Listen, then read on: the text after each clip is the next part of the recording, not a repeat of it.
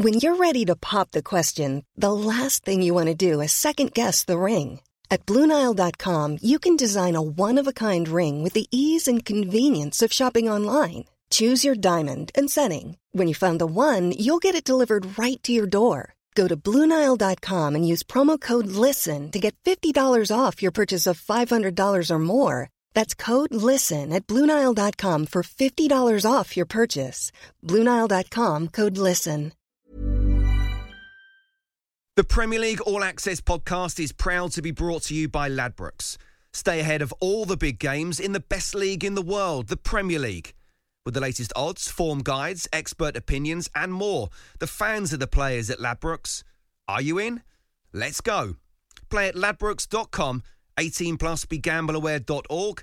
T's and C's apply. This is a Game Day podcast from TalkSport. Hello and welcome to the Game Day podcast from TalkSport for the ultimate preview of this weekend's Premier League action, including the North London derby and Chelsea's trip to Leeds. With me, Sam Matterface, this week, the assistant editor at the Daily Mirror, Darren Lewis, TalkSport's football reporter and commentator, Alex Crook is also here. North London calling as Arsenal look for their first derby day win since Ariana Grande topped the charts with her ode to self-love. But if the Gunners lose again, will it be thank you next for Arteta? Chelsea unbeaten in 10 under Tommy T, but Bielsa ball is a different prospect for the snappy dresser professor. Also, this weekend sees Newcastle, Brighton and Fulham have crucial fixtures, and David Moyes returns to Old Trafford looking to blow a hole in the top four. But will it be hard without Lingard? All that and more on the podcast that stands tall with Cristiano. Or not, actually, because we too would turn our backs in the wall if we had a face like that. It's the Game Day podcast from TalkSport. This is Game Day. Well, hello. How are we? Is everyone okay? Darren Lewis, are you okay? You're looking very dapper this morning. It's lovely to be with you, to have your company on this wonderful Thursday. What's going on with you?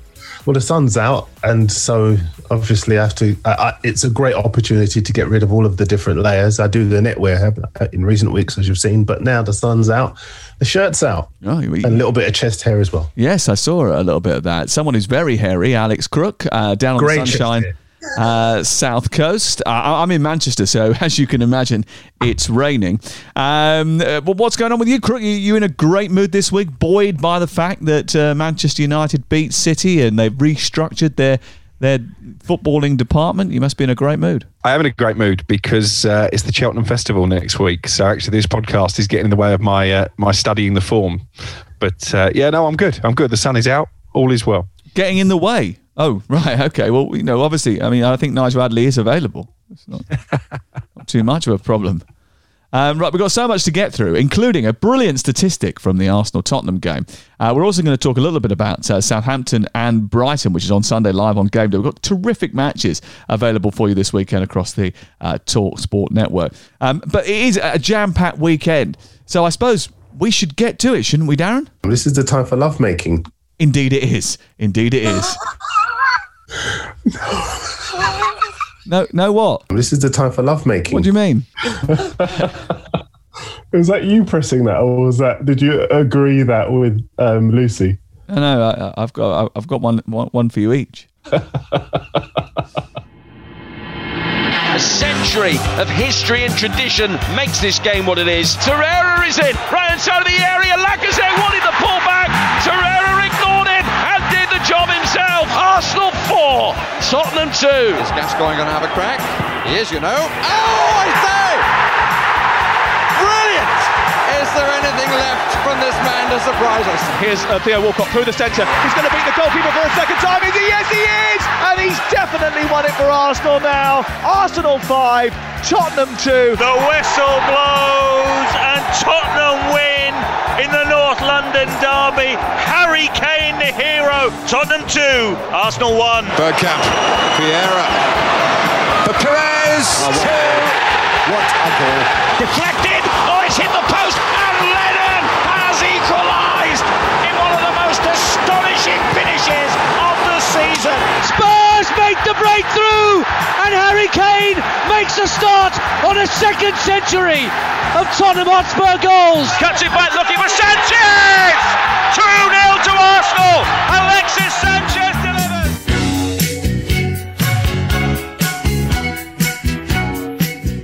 4.5 miles separate these two, and 7 points and 3 Premier League places as the Gunners in 10th take on Spurs, who have won their last 3 Premier League games, including scoring 9 goals and conceding just once. Do they have the upper hand, Darren, going into the North London derby? Yes, I think Spurs do have the upper hand, largely because they've got 3 points of attack that are in fantastic form, and the Arsenal defence is in poor form. And I can't see a scenario where the Arsenal defence keeps out Gareth Bale, Harry Kane and Son Heung-min. It's as simple as that. Arsenal claimed that they had been given a little bit of a disadvantage, Crook, because they were away on Thursday night in Piraeus. Spurs at home in the Europa League, suggesting that Arsenal would be affected by the travelling. Actually, when the two met earlier in the season, it was the other way round. But that didn't get a mention until Mourinho piped up with it this week. Arsenal need to control what they control, don't they? And not sort of try and find excuses before they start the game. Yeah, my instant reaction when you were saying that was tough. You know, that's the way the cookie crumbles if you're in European competition. Clearly, it's not Tottenham's fault that Arsenal have been drawn away. I think we've known for a while now that the Europa League is Arsenal's main priority. So I guess the strength of the team that Mikel Arteta sends out in this game will be very dependent on how they get on in Greece. Obviously, we don't know that at the time of recording. I agree with Darren. On paper, Tottenham should have too much, but North London derbies aren't one on paper. And this does seem to be a fixture where Spurs at times have a bit of a mental block. So actually, I think this is a big indicator, this game, of whether they are truly back on the right track under Jose Mourinho. I think is a fascinating encounter. Well, Arsenal haven't won a derby since December 2018 when Jan Vertonghen was sent off at the Emirates. I mean, they've only won 2 of the last 12. So if anyone has a mental block, it actually seems to be Arsenal, doesn't it, Darren? Yeah, I would agree with that. Also, Arsenal have only won 2 of the last 7 games. The first goal is going to be quite key in this match. I think they've only come from behind on 3 or 4 occasions this season, definitely less than a handful. And I think as far as Spurs are concerned, I just can't see how Arsenal get through this game without conceding. The last time they kept a clean sheet was against Man United, I think it is, on the 30th of January. And that's won in something like 12, 13 games. I mean, the run is poor. And I think I hear what Crook said about the Europa League, and that is a priority. The trouble is, for a club like Arsenal, there shouldn't just be one priority. You're rich. You've got a fine squad, Darren, good have players. Have you not seen this wonderful transition that they've gone under since Mikel Arteta walked through the door? Have you not seen this sort of development of the squad? I mean, Arsenal fans will tell you that this is, they're optimistic about what's happening under the Spaniards. I have to put my cards on the table. For a long time after Arteta arrived, I was very much Team Arteta in so much as I like the clarity of his tactics, his authoritative style. I think he had a lot more authority about him in relation to his predecessor, Unai Emery, and they looked to be on the right track winning the FA Cup last season, but they've gone backwards this season. Nobody would deny that. Defeat in this match for Arsenal, especially if they get smashed up by a front three that could easily do that. And I think even though the Europa League, as Alex rightly says, is their priority, Arsenal fans will not be happy because it will be a snapshot of just how far they've fallen. Because make no mistake, Spurs have had a nightmare season, and yet they're 7 points ahead. They're winning games again, and they could even finish in the top 4. Well, they can finish in the top 4, can't they? But you said they've had a nightmare season. But if they take the handbrake off, as they are at the moment, I mean, they've scored 4 goals 5 times in their last 8 matches before Thursday night. Do you expect Mourinho to pull the handbrake back up again, Crook, for the visit to the Emirates Stadium? Or do you think he'll go, do you know what? We've had such success with Bale, Son and Kane over the last few months. We might as well continue. I hope it's the latter, because Tottenham have been really good to watch in recent weeks since he became a more attack-minded coach. And Darren's right to highlight that the weakest part of Arsenal's team is the back line. So with Tottenham's attack, that should strike fear into that Arsenal defence. So I really hope for Tottenham fans and for us as neutrals that Jose Mourinho allows that front three to do their business. Did he make a mistake? Or is it the gruelling fixture list that stopped Tottenham from going full tilt at it this season? Or is it entirely down to his pragmatism when he got beat? Well, not when he got beat, when he conceded that late goal against West Ham. I think it's a work in progress for Jose Mourinho. I mean, I think the Tottenham defence is still in need of a bit of a makeover, and I think that's why at times he's been reluctant to go full throttle, because he's conscious that maybe they could be caught out on the counter-attack. But certainly that West Ham game was everything that Jose Mourinho would hate to watch from the sidelines. 3-0 up with 9 minutes to go. Normally, Jose Mourinho sees out the game and they win comfortably. Obviously, that didn't happen. And I do think that changed his mindset temporarily. Obviously, you had Gareth Bale feeling his way back to full fitness, and I think actually it was seen at the time that Jose was almost refusing to use Gareth Bale. I think he was just giving him the opportunity to get back up to speed, having not played much football for Real Madrid. Now he looks to be back to his best. Is there no coincidence, actually, that Gareth has started to play incredibly well since they shut the golf courses, or is that just being a bit of a stirrer? I mean, do you know, I think Mourinho deserves a lot of credit in the same way that people have to give credit to Pep Guardiola for Phil Foden, because for a long time, pundits and ex-pros were saying, Foden got to leave. He's got to go somewhere he's going to start regular first team football. Look at Dele Alli playing every week. Foden's got to go somewhere where he's going to play every week. But Guardiola nursed him, kept him patient, kept him hungry, and now City and possibly England in the summer are reaping the rewards. I think you've got to give Mourinho credit in the same way to Bale, because Bale stayed quiet, stayed patient. He's nursed him along. He talked last week about the emotional scars as well as the physical scars of being on the bench for so long at Real Madrid for Bale. And now Bale looks like a footballer who is once again in love with football. And we know how much you love, as we've already found out.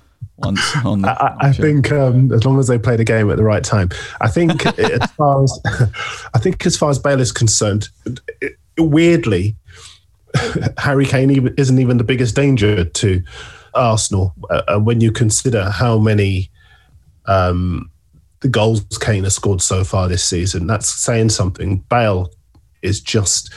he's moving into top gear. And obviously this is a slight stepping up in class from the other teams they've played. But Bale, if he's in the zone, he could destroy Arsenal. Yeah, and that he's sort of shown that over the last few weeks, that when he is at his full tilt, he can cause anybody problems. He can almost conjure up something from anywhere. But Harry Kane, how close do you think he should be to being the PFA Player of the Year? Because he's a bit of an outsider at the moment. I think he's third or fourth favourite, but he's up there in terms of assists, he's up there in terms of goals, very close to the top of the charts in both of those in the Premier League. Should there be more consideration? He's never won it before, Crook. His numbers are off the chart, and he's almost just done it off the radar. I don't think he's courted the publicity that maybe he deserves, given the number of goals that he's been involved in. Of course, he's got a fantastic record in this fixture as well. I think in terms of Player of the Year, history tells us it tends to come, if not from the champions, then the runners-up. And obviously Tottenham aren't going to fill either of those two spaces. So I think I would make him a big outsider. But I think he's so selfless for this Tottenham team. And Darren's right there that at the moment, Gareth Bale, you would argue, is the biggest danger. But part of the reason for that is that Harry Kane is happy to drop back into midfield and let Gareth Bale attack those spaces that he would normally fill. I think he's been absolutely terrific for Tottenham this season. And as I said, I'm not sure he's necessarily got the credit that he deserves for that. This is Paige, the co-host of Giggly Squad, and I want to tell you about a company that I've been loving, Olive & June. Olive & June gives you everything that you need for a salon-quality manicure in one box. And if you break it down, it really comes out to $2 a manicure, which is absolutely insane.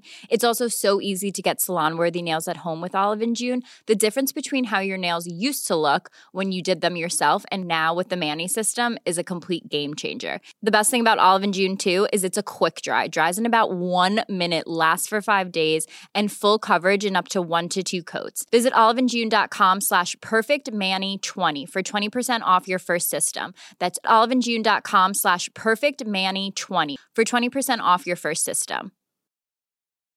Quality sleep is essential. That's why the Sleep Number Smart Bed is designed for your ever-evolving sleep needs. Need a bed that's firmer or softer on either side? Helps you sleep at a comfortable temperature? Sleep Number Smart Beds let you individualize your comfort, so you sleep better together. J.D. Power ranks Sleep Number number 1 in customer satisfaction with mattresses purchased in-store. And now, save 50% on the Sleep Number Limited Edition Smart Bed for a limited time. For JD Power 2023 award information, visit jdpower.com/awards. Only at a Sleep Number store or sleepnumber.com.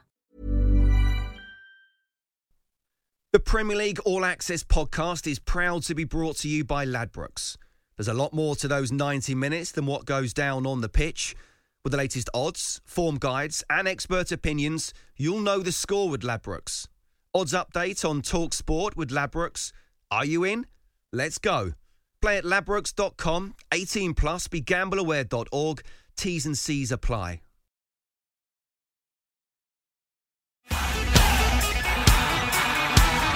Yet another blockbusting game day across the TalkSport network. Harrison in the area, makes it 3. That's glorious. Absolutely glorious from Leeds United. Chelsea 2, Everton 0. A vital 3 points for Chelsea as Thomas Tuchel's side cement their Champions League charge. This club, the structure and this team, we have everything to win every game. Top quality from James Rodriguez, and it's Everton who lead by a goal to 0. I think that there will be a big fight until the end of the season. We can fight. Crossing is met by a header which goes in off the post, and it's Chris Wood, and Burnley have come from behind. Full-time whistle goes. The Fulham players all congratulate each other in a massive huddle. Liverpool 0. Fulham 1. I know we can get results in this league. I know we'll be more than fine in this league. I honestly do. Manchester City saw it out. They go 14 points clear at the top of the Premier League table. Everybody knows it, how difficult it is every single game. What you have to do is try to do it as best as possible and see what happens. Finally the goal is breached by a dominant Southampton. Cheon's on the mark. Brighton once again taking the lead and fouling to win. They are right in the thick of the relegation battle now. No better place to hear it than on game day.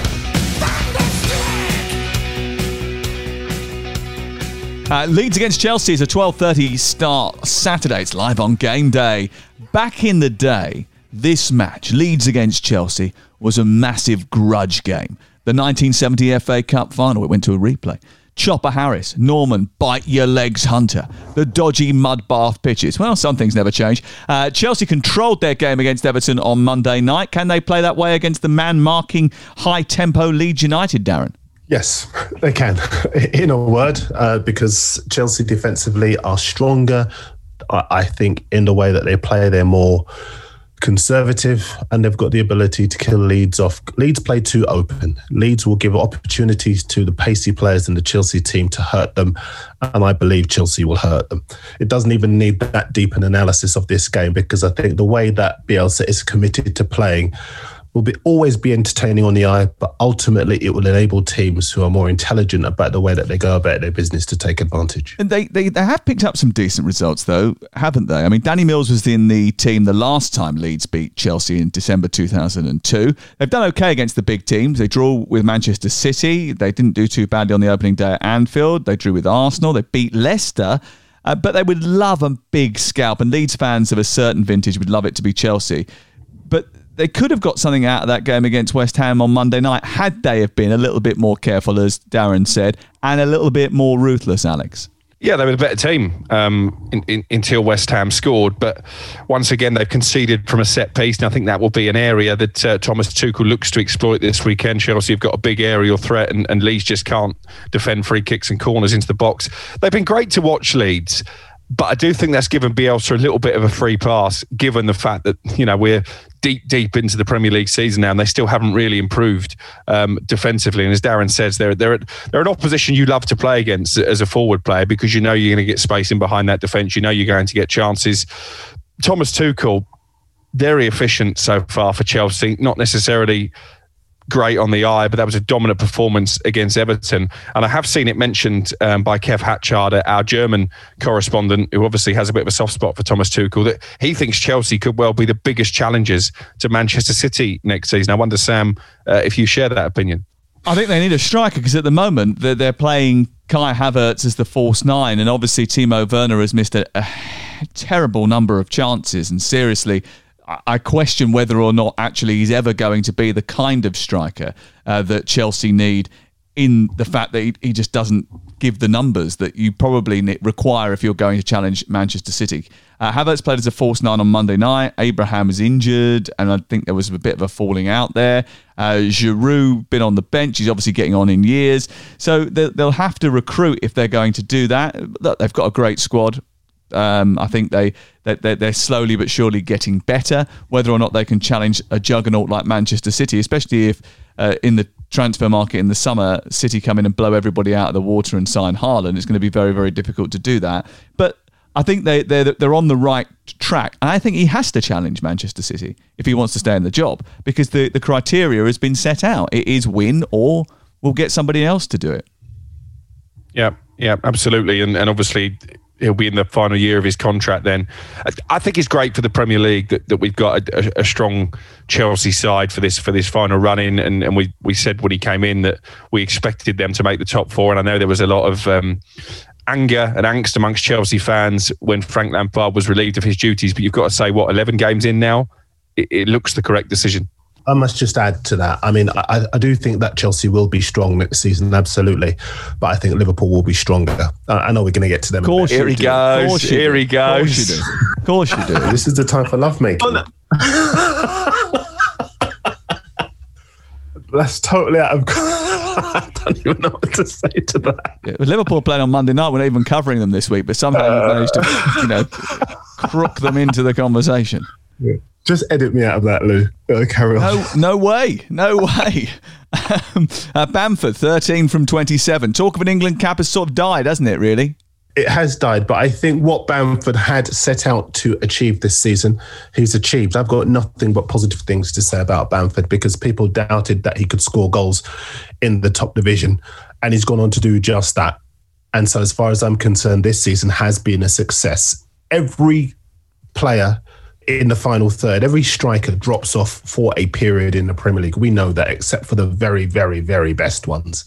So I don't read anything negative into what he's done so far this season. I've been impressed, and he'll be pleased. Yeah, and I think he always missed chances even in the Championship. So the fact that he's missed a few chances in the Premier League is no surprise. But he has taken 13 in 27, and that's a 1-in-2 record for a Premier League striker. That's a good return, isn't it? Yeah, I guess the issue for Leeds, given that I don't see them improving defensively, is if opponents wise up to them as an attacking unit next season, that the second season syndrome that so many teams have suffered from, and maybe even Bamford himself. So I think it's a big summer ahead for Leeds, because I think they still need a couple of reinforcements to make sure they can cement themselves in the Premier League. We say it every year, but I don't expect the Premier League to be as weak at the bottom of the table as it is this season. I don't think there'll be two teams as bad as West Brom and Sheffield United. I don't know. Norwich are coming up. Yeah, but they'll have learned from last time they were in the Premier League. They didn't buy. They insisted that they were going to stick to their principles, and their principles got them sent down. That's not saying that it's not good to have principles, but the Premier League is a very, very unforgiving league. And if you're going to compete in that division, you need quality. And I think second time around, well, it's not the second time, but you understand what I mean. I think if they come up, they'll buy, because they'll need to. Well, I don't know whether they've got the money to do that, but they certainly will need to, because I think we all got lectured by Norwich fans about 18 months ago, telling us that their style was of a such that they could compete in the Premier League. And we found out very quickly that wasn't the case. I'll tell you who has been competing in the Premier League this season: West Ham. All change behind the scenes at Manchester United this week, and they take on West Ham 7:15 on Sunday night. John Murtough and Darren Fletcher now having a greater influence over the football side of the business, meaning Ed Woodward, the much maligned Ed Woodward, takes just a little bit more of a backseat, I think, in that department in terms of recruitment, a more hands-off approach. On the pitch, United still buzzing from the Derby win, but a meeting with West Ham comes with its perils, Crook, doesn't it? Yeah, although we thought that when they were drawn together in the FA Cup and West Ham were really disappointing that night, I think given this is a Premier League game and that West Ham are very much in the discussion now for a top four finish, I would expect David Moyes to be better, to send his team out to be more competitive. But obviously they won't have Jesse Lingard on loan from Manchester United. That's a massive hole to fill. He's been exceptional since he arrived at London Stadium. I think taking a lot of people, even West Ham fans, by surprise. United should take confidence from that win against Manchester City. Consistency has been the buzzword. They have struggled, especially given their poor home record, relatively poor home record, to put together a consistent run of results. They're going to need to do that to cement themselves in the top four. But it's interesting, Darren Fletcher being given a more increased presence at the club, because there's a player there at the moment that I would draw parallels between him and Darren Fletcher in the form of Scott McTominay. We had a caller on Darren Bent's Boot Room a couple of weeks ago lamenting Scott McTominay, and I didn't really understand it. I think he's been excellent for Manchester United this season, and I think we've spoken before on this programme about maybe players who come through academy systems, and Mason Mount possibly has suffered with this at Chelsea. They get a hard time from supporters because they don't command a transfer fee. And I think McTominay certainly fits into that bracket. United, for me, look a better team when McTominay plays in midfield. And Darren Fletcher suffered the same kind of criticism when he first came into the team. And I think now most United fans realise what an important job he did. And McTominay, for me, is becoming the Darren Fletcher of 2021. And the thing about Darren Fletcher being part of the pathway guiding younger players from the academy into the first team is that, and also attracting younger players when they're choosing which club's academy to join, is that he can legitimately say, you know, this is a club that has got a tradition of bringing through talent and bringing it into the first team. I'm an example of that. I've come from the academy pitches and I've gone on and I've won the Champions League. You know, that is a major attraction, isn't it? You know, a living embodiment of what you can achieve if you join Manchester United. So I suppose that's a good thing for the club. West Ham benefit from not having any other distractions. Manchester United certainly do have those, and they are brilliant at set pieces, and they are relatively easy on the eye, if a little bit functional. I think you have to champion their recruitment as well. They were quoted 30 million quid for James Tarkowski at the beginning of the season, told to do one by Sean Dyche. They bought in Craig Dawson instead, and that's been a superb bit of business. I know that Stuart Pearson and Alan Irvine pushed for that one. It was a golden bit of work, Darren. Absolutely. You know my views on West Ham. I've believed that they were capable of forcing themselves into the European picture this season, largely because I saw a lot of them under Pellegrini. I've seen a lot of them under Moyes, and he's got a plan. He's built a good, solid defensive formation, and Dawson has slotted right into that. Just to go back to what you were saying about Man United, they play in Europe this week, whereas West Ham don't, so they've got extra time. But let's not kid ourselves. United have got the deeper squad. They've got players to come off the bench that are quality. West Ham have been winning games without a recognised striker. Plus, they're going to be without, as Crook says, one of the guys that has compensated for the lack of a striker with his pace, his ingenuity, his creativity, his ability to score goals. So West Ham are going to be hampered. But I think the spirit that Moyes has built up there has been fantastic. And as you rightly say, the players he's brought in, Koufal, £5.4 million, Souček, £18 million, Bowen from Hull, and Antonio, of course, that he's managed to transform from a right-sided, inconsistent winger into a bustling centre forward.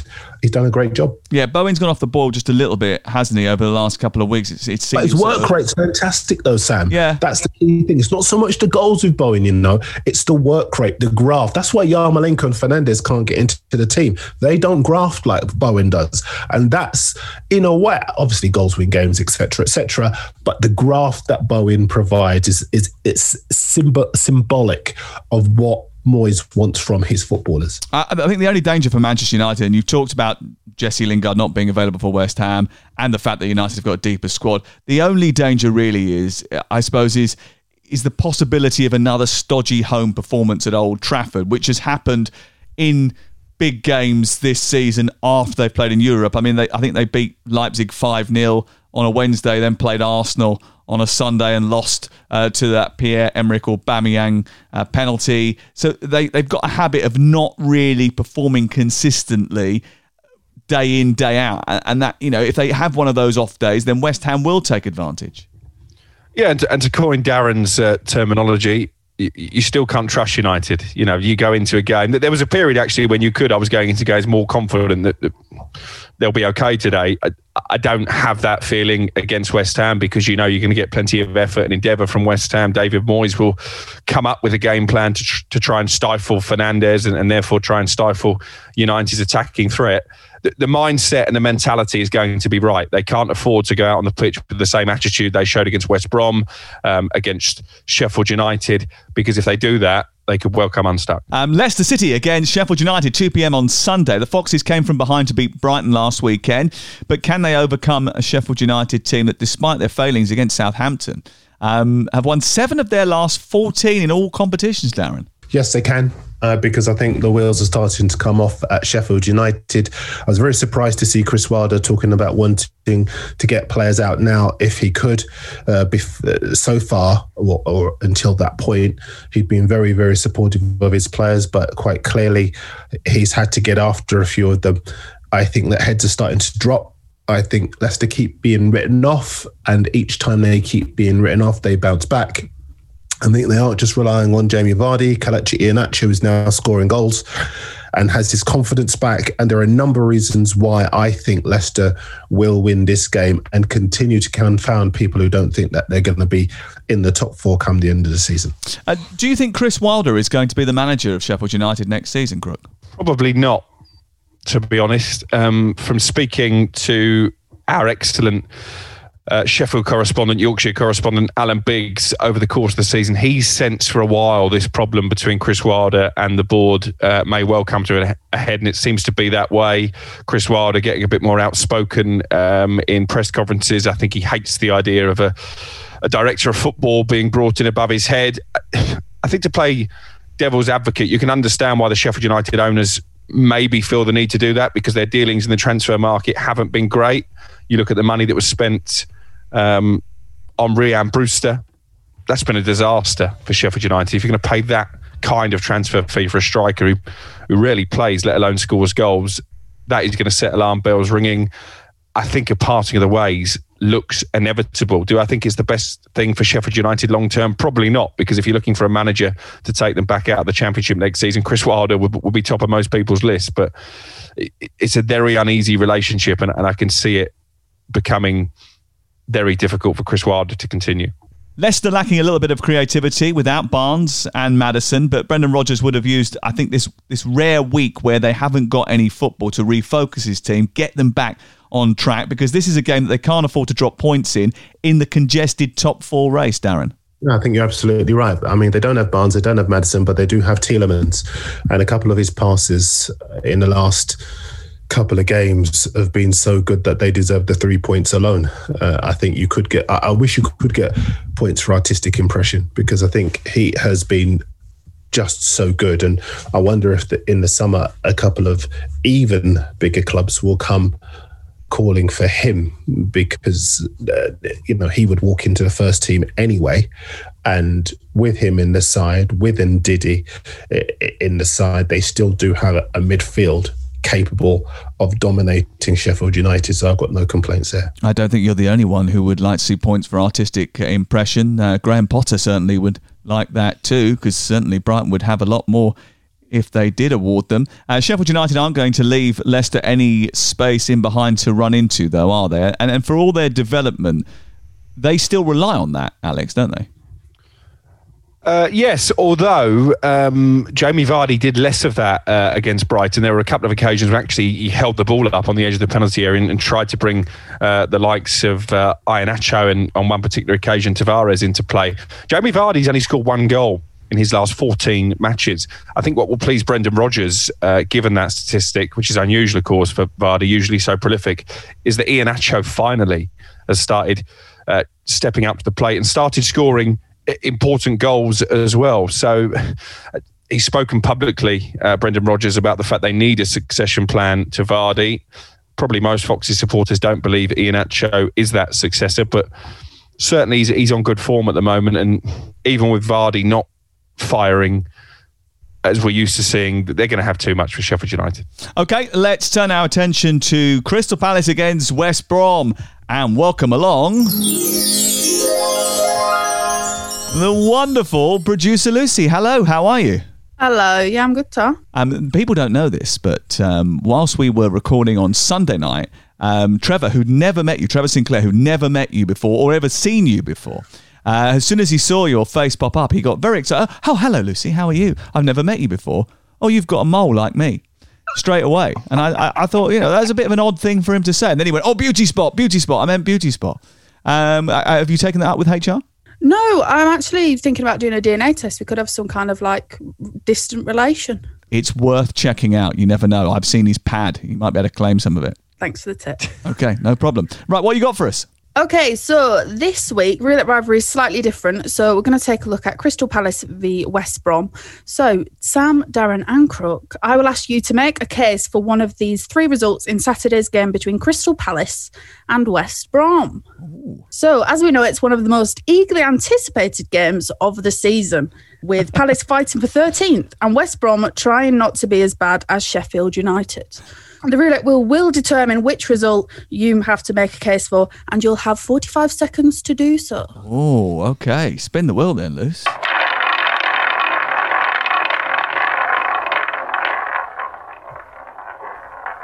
Who's going first? Crook. I'm going to give you West Brom win. Thank you.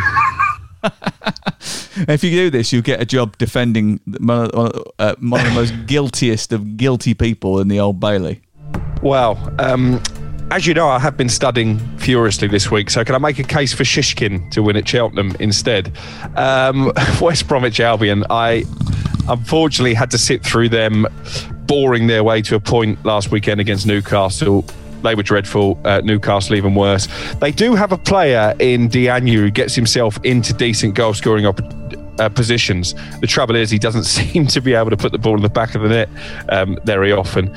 Crystal Palace, with Wilf Zaha back, that makes it more difficult for West Brom. But they have tightened up defensively, started keeping clean sheets, which is a hallmark of Sam Allardyce. If they can do that again, Palace not prolific, and Diagne can take one of those chances, this is going to be a famous victory for those boing baggies.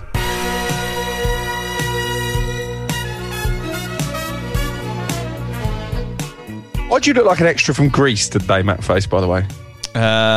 Because Greece is the word. I thought it was because he had chills and they were multiplying.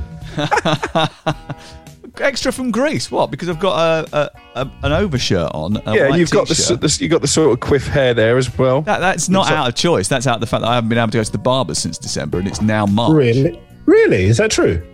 Yeah. Tell me more. Oh, very good. This is the time for lovemaking. Anyway, come on, let's crack on. What have I got? A draw. A draw. Well, of course this is going to be a draw because it's the two teams that never score any goals. It's the two most boring teams in the entire league if you take Newcastle out of it. Crystal Palace, they've scored 3 goals in 5 home league games, something like that. They had about 3 shots in about 3 months. I saw them against Brighton and they criminally stole all of the points from East Sussex that day. West Bromwich Albion, as Crook has already alluded to, they've got a striker who gets in good positions but doesn't score goals.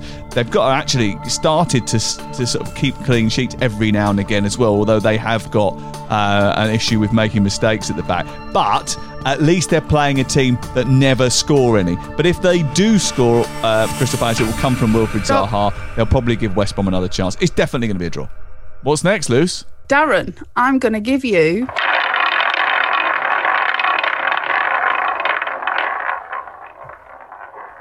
a Palace victory. Off you go. Well, on the face of it, I would actually go for the draw, but I think Palace can win because West Brom are so bad. They've only won once in their last 10 games. They've only scored 6 goals as part of that run. They are horrendous away from home. I think in their last 3 games away from home, they lost twice and drew the other. One of those defeats was to Spurs, so you could maybe understand that, but the other was to Sheffield United. They seem to lack fight. They certainly don't lack the belief that other Sam Allardyce sides have had when he's taken over and had a transfer window mid-season to be able to improve them. That was good waffling, even though you were supposed to make the case for Crystal Palace win, and you started off by saying, I think it'd be a draw, actually. But anyway. No, but I had to make the case. And also, I didn't waffle. I put stats in there. Am I allowed to put the stats? Are not waffle, are they? No. Sorry, Darren, I apologise. Lou, can I have a judge's ruling on that, please? Let's make love, not Well, war. let's just say if stats were waffle, that would be all that Sam speaks. I love you, Lou. I love you, Lou. I'll get in the queue ahead of Trevor Sinclair.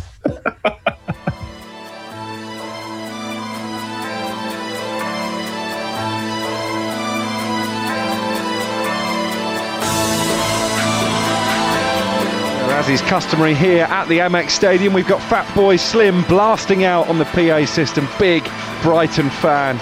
Of course, he'll be tuning into our coverage. I'm absolutely sure about that. It's often been said there is no such thing as home advantage this season.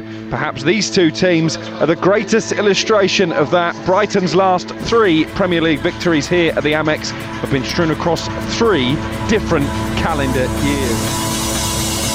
Here's a big chance for Brighton, and it's been tucked away. Adam Lallana gives Brighton the lead inside 10 minutes. It's his first goal since October of 2019. I mean, this is more to expect that we can take their points here. It was not really expected. We had now 3 games here, and we always played different now. This was the most offensive and the most brave performance, and still, you see, it's not enough for us. Another defeat here for the Blood Blades for Southampton. It's a first win in 10, and it lifts them 10 points above the drop zone. It ends at Bramall Lane. Sheffield United 0, Southampton 2. Let's move on to Southampton against Brighton. Sunday noon, Talk Sport, a South Coast meeting of great footballing minds, tactical geniuses, beloved by the hipsters. Ralph Hasenhüttl against Graham Potter. But 2 managers whose teams never win football matches. It's not that vital for Saints because they did actually win their first game in 10 last week. But if they do manage to pick up 3 points here, Crook, then I'm not sure what that does for Brighton's already fragile confidence. I think if you look at Southampton's form in 2020, they would argue they do win a lot of football matches when they're on song. They were Champions League contenders on that form. In 2021? Obviously, it's fallen away since the turn of the year. Various reasons for that. I actually thought they were great against Manchester City at times. They dominated the first 15 minutes, conceded a bad goal. I agree. Carried a goal threat in without Danny Ings. Shea Adams sharp enough at one end, obviously a bit wasteful in possession at the other. But as you say, that win against Sheffield United just gives them a bit of breathing space. This is a huge game for Brighton, the first of 2 titanic matches for Graham Potter. They've got Newcastle at home next weekend. If they can't beat Newcastle at home, they may as well pack up and go home and start planning their fixtures in the Championship next season. They've been playing well, not winning games. It's been that way really since Graham Potter came in. I think he might just have to change his game plan a bit here. He did it after Project Restart, scrapped the high press and the possession-based game, sat a bit deeper, tried to hit teams on the counter. I think if he does that against Southampton, they might just have a bit of joy. But there's no breathing space now for Brighton, especially given that Fulham have got the wind behind them. They need to start picking up victories and quickly. 2 titanic battles, he says, Darren. Is Brighton's journey in the Premier League going to hit the iceberg? Yeah, I think it might well do. Brighton can... we all know those stats, don't we, around the amount of chances they have on goal and just how few goals they go on to score. That's their big problem. Whereas I think as far as Southampton are concerned, they can score goals. When you look at the Manchester City game, you think to yourself, City smashed them up. And they did. But Southampton had their chances. Oh, yeah, they gave them a good game. They were brilliant. Crook said it in the first 15 minutes. I actually thought, wow, Southampton have taken the game to Manchester City, and Manchester City are going to have a little bit of a wobble here. And I think on a line through that, I could see Southampton hurting Brighton, because Brighton are pretty, but very often they've got very little end product. You can insert your own gag there, but I think as far as Southampton are concerned, they can take advantage of that. Theirs is still a very fragile confidence, and Fulham, after the Manchester City game, they've got a run of fixtures that they could get something out of. So I think that they'll have both Burnley and Newcastle in their sights. Okay. I asked you about the sports psychologist on Sunday, Crook. Are Brighton using one to work with the strikers after 66 shots and 1 goal? You said, I will find out for you. Did you? No. Brighton haven't beaten Saints since 2012 when both were in the Championship. Matt Sparrow and Jake Forster-Caskey are on the score sheet. Wow. It's 8 meetings now. Is there a bit of an inferiority complex, do you think, between Brighton and Southampton, or is it just that Brighton actually don't really beat anyone? They've drawn 11 of the last 23 Premier League games. Well, there is a bit of a rivalry between the two teams, and it's not geographical.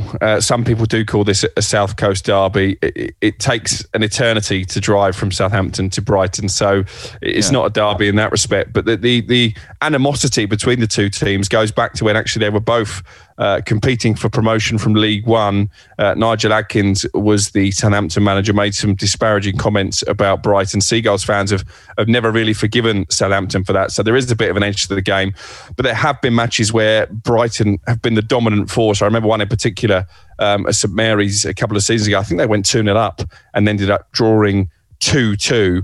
And again, maybe that's a microcosm for Brighton as a Premier League club. They just don't win as many games as they should do. And that's got to come down to mentality and to mindset. I think they're a bit nice, Brighton. I think they need a bit of a nastier edge, particularly now they are in a relegation battle. And it's interesting. Something that a sports psychologist could help with if you bother to find out whether they were using one. I will find out the answer to that this weekend. But just one point, Brighton have only actually been in the relegation zone once in their entire Premier League history, and that was right at the start after they were promoted. So although they have had a few skirmishes, they've never really been embroiled in a scrap for survival. That could be an issue for them between now and the end of the season, just in terms of mentality and whether their players are up for the fight. And Newcastle against Aston Villa is 8 o'clock on Friday night before all of the weekend's action. Villa has slowed slightly, but has there been any developments in the Newcastle civil war, Darren? Only in so much as heads are still in the sand over it. I mean, last weekend they got away with it a bit in so much as they drew against West Brom, but there's nothing that has come out of Newcastle so far to suggest either A, there is a cooling off on either side, and B, that there is anything about Newcastle that suggests to me that they can still stay up. I think Aston Villa will beat them. I think Newcastle are inconsistent and don't have enough of a spine.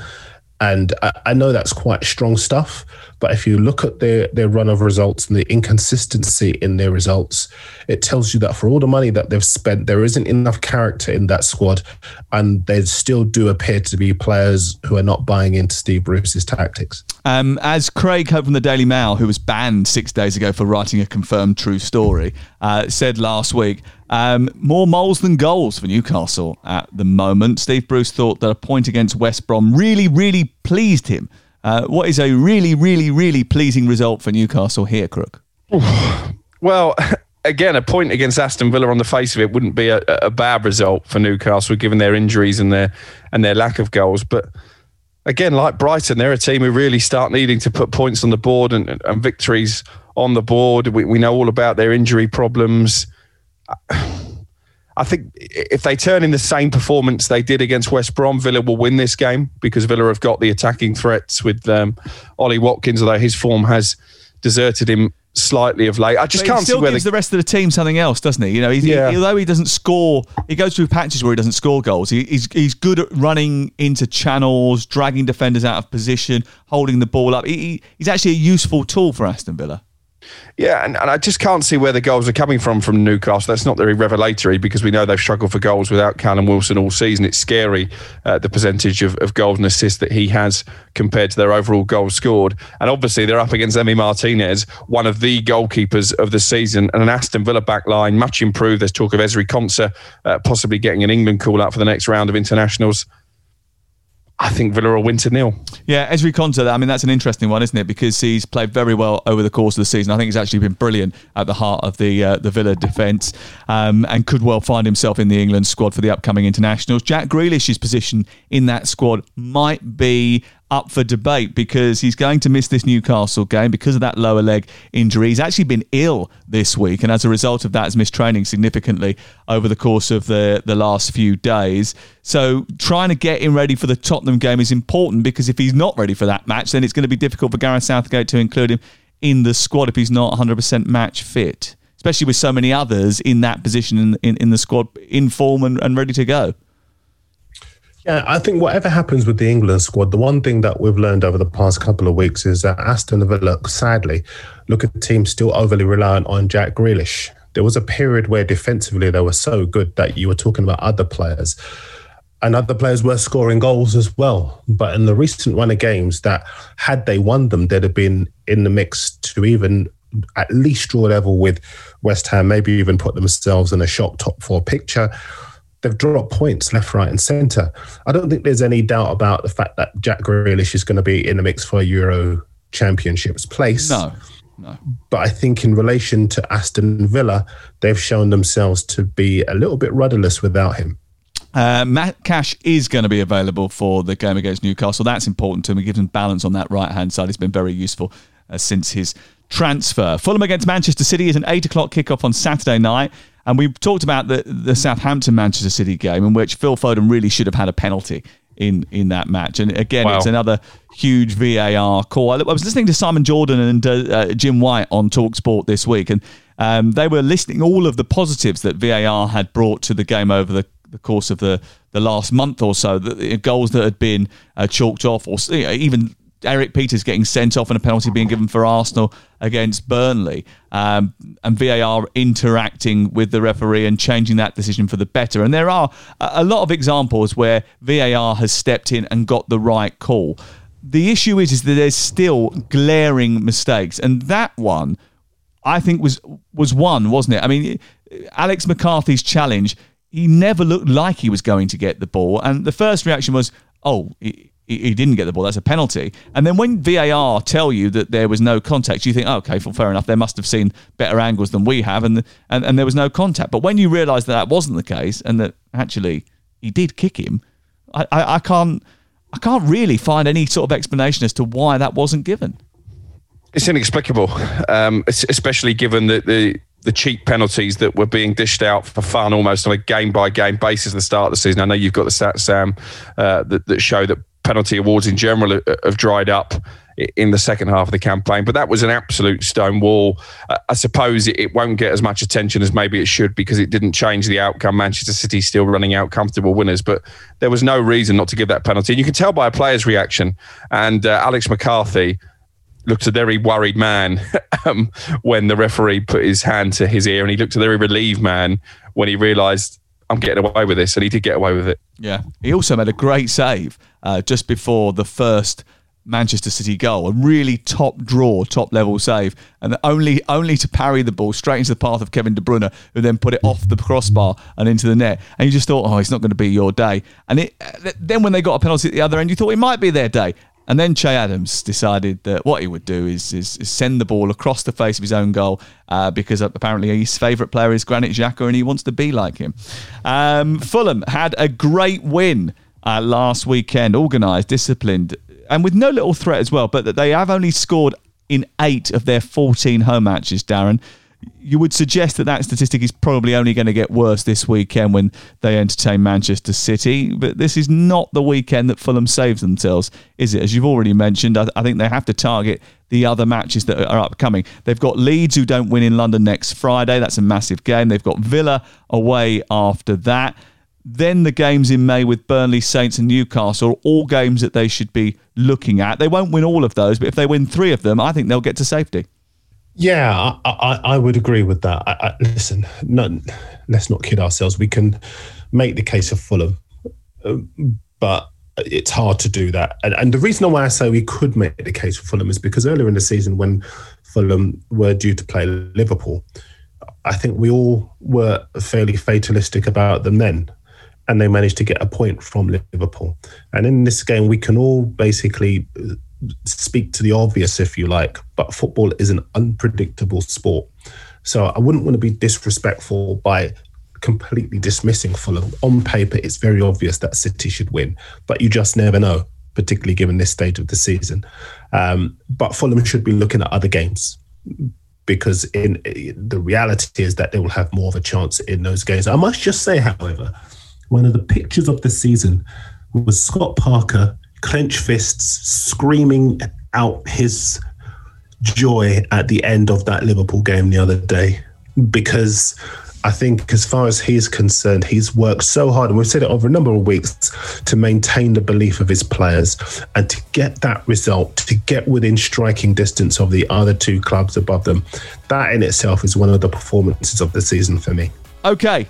That's it from us. Thanks to Darren Lewis and to Alex Crook. We're back on Monday morning as we glance back on another mammoth weekend in the best league in the world, the Premier League. Please tell all your friends about us and download the Game Day podcast, subscribe to it and rate and review it as well. Have a great weekend. I hope your team wins.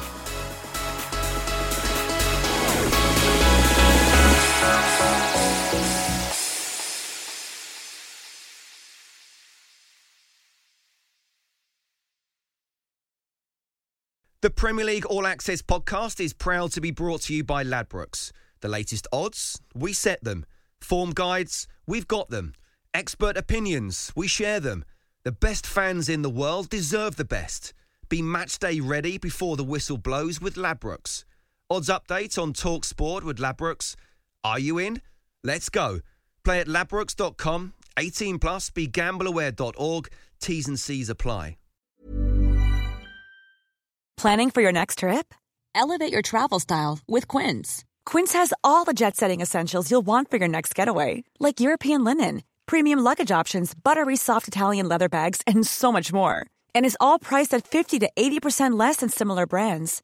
Plus, Quince only works with factories that use safe and ethical manufacturing practices.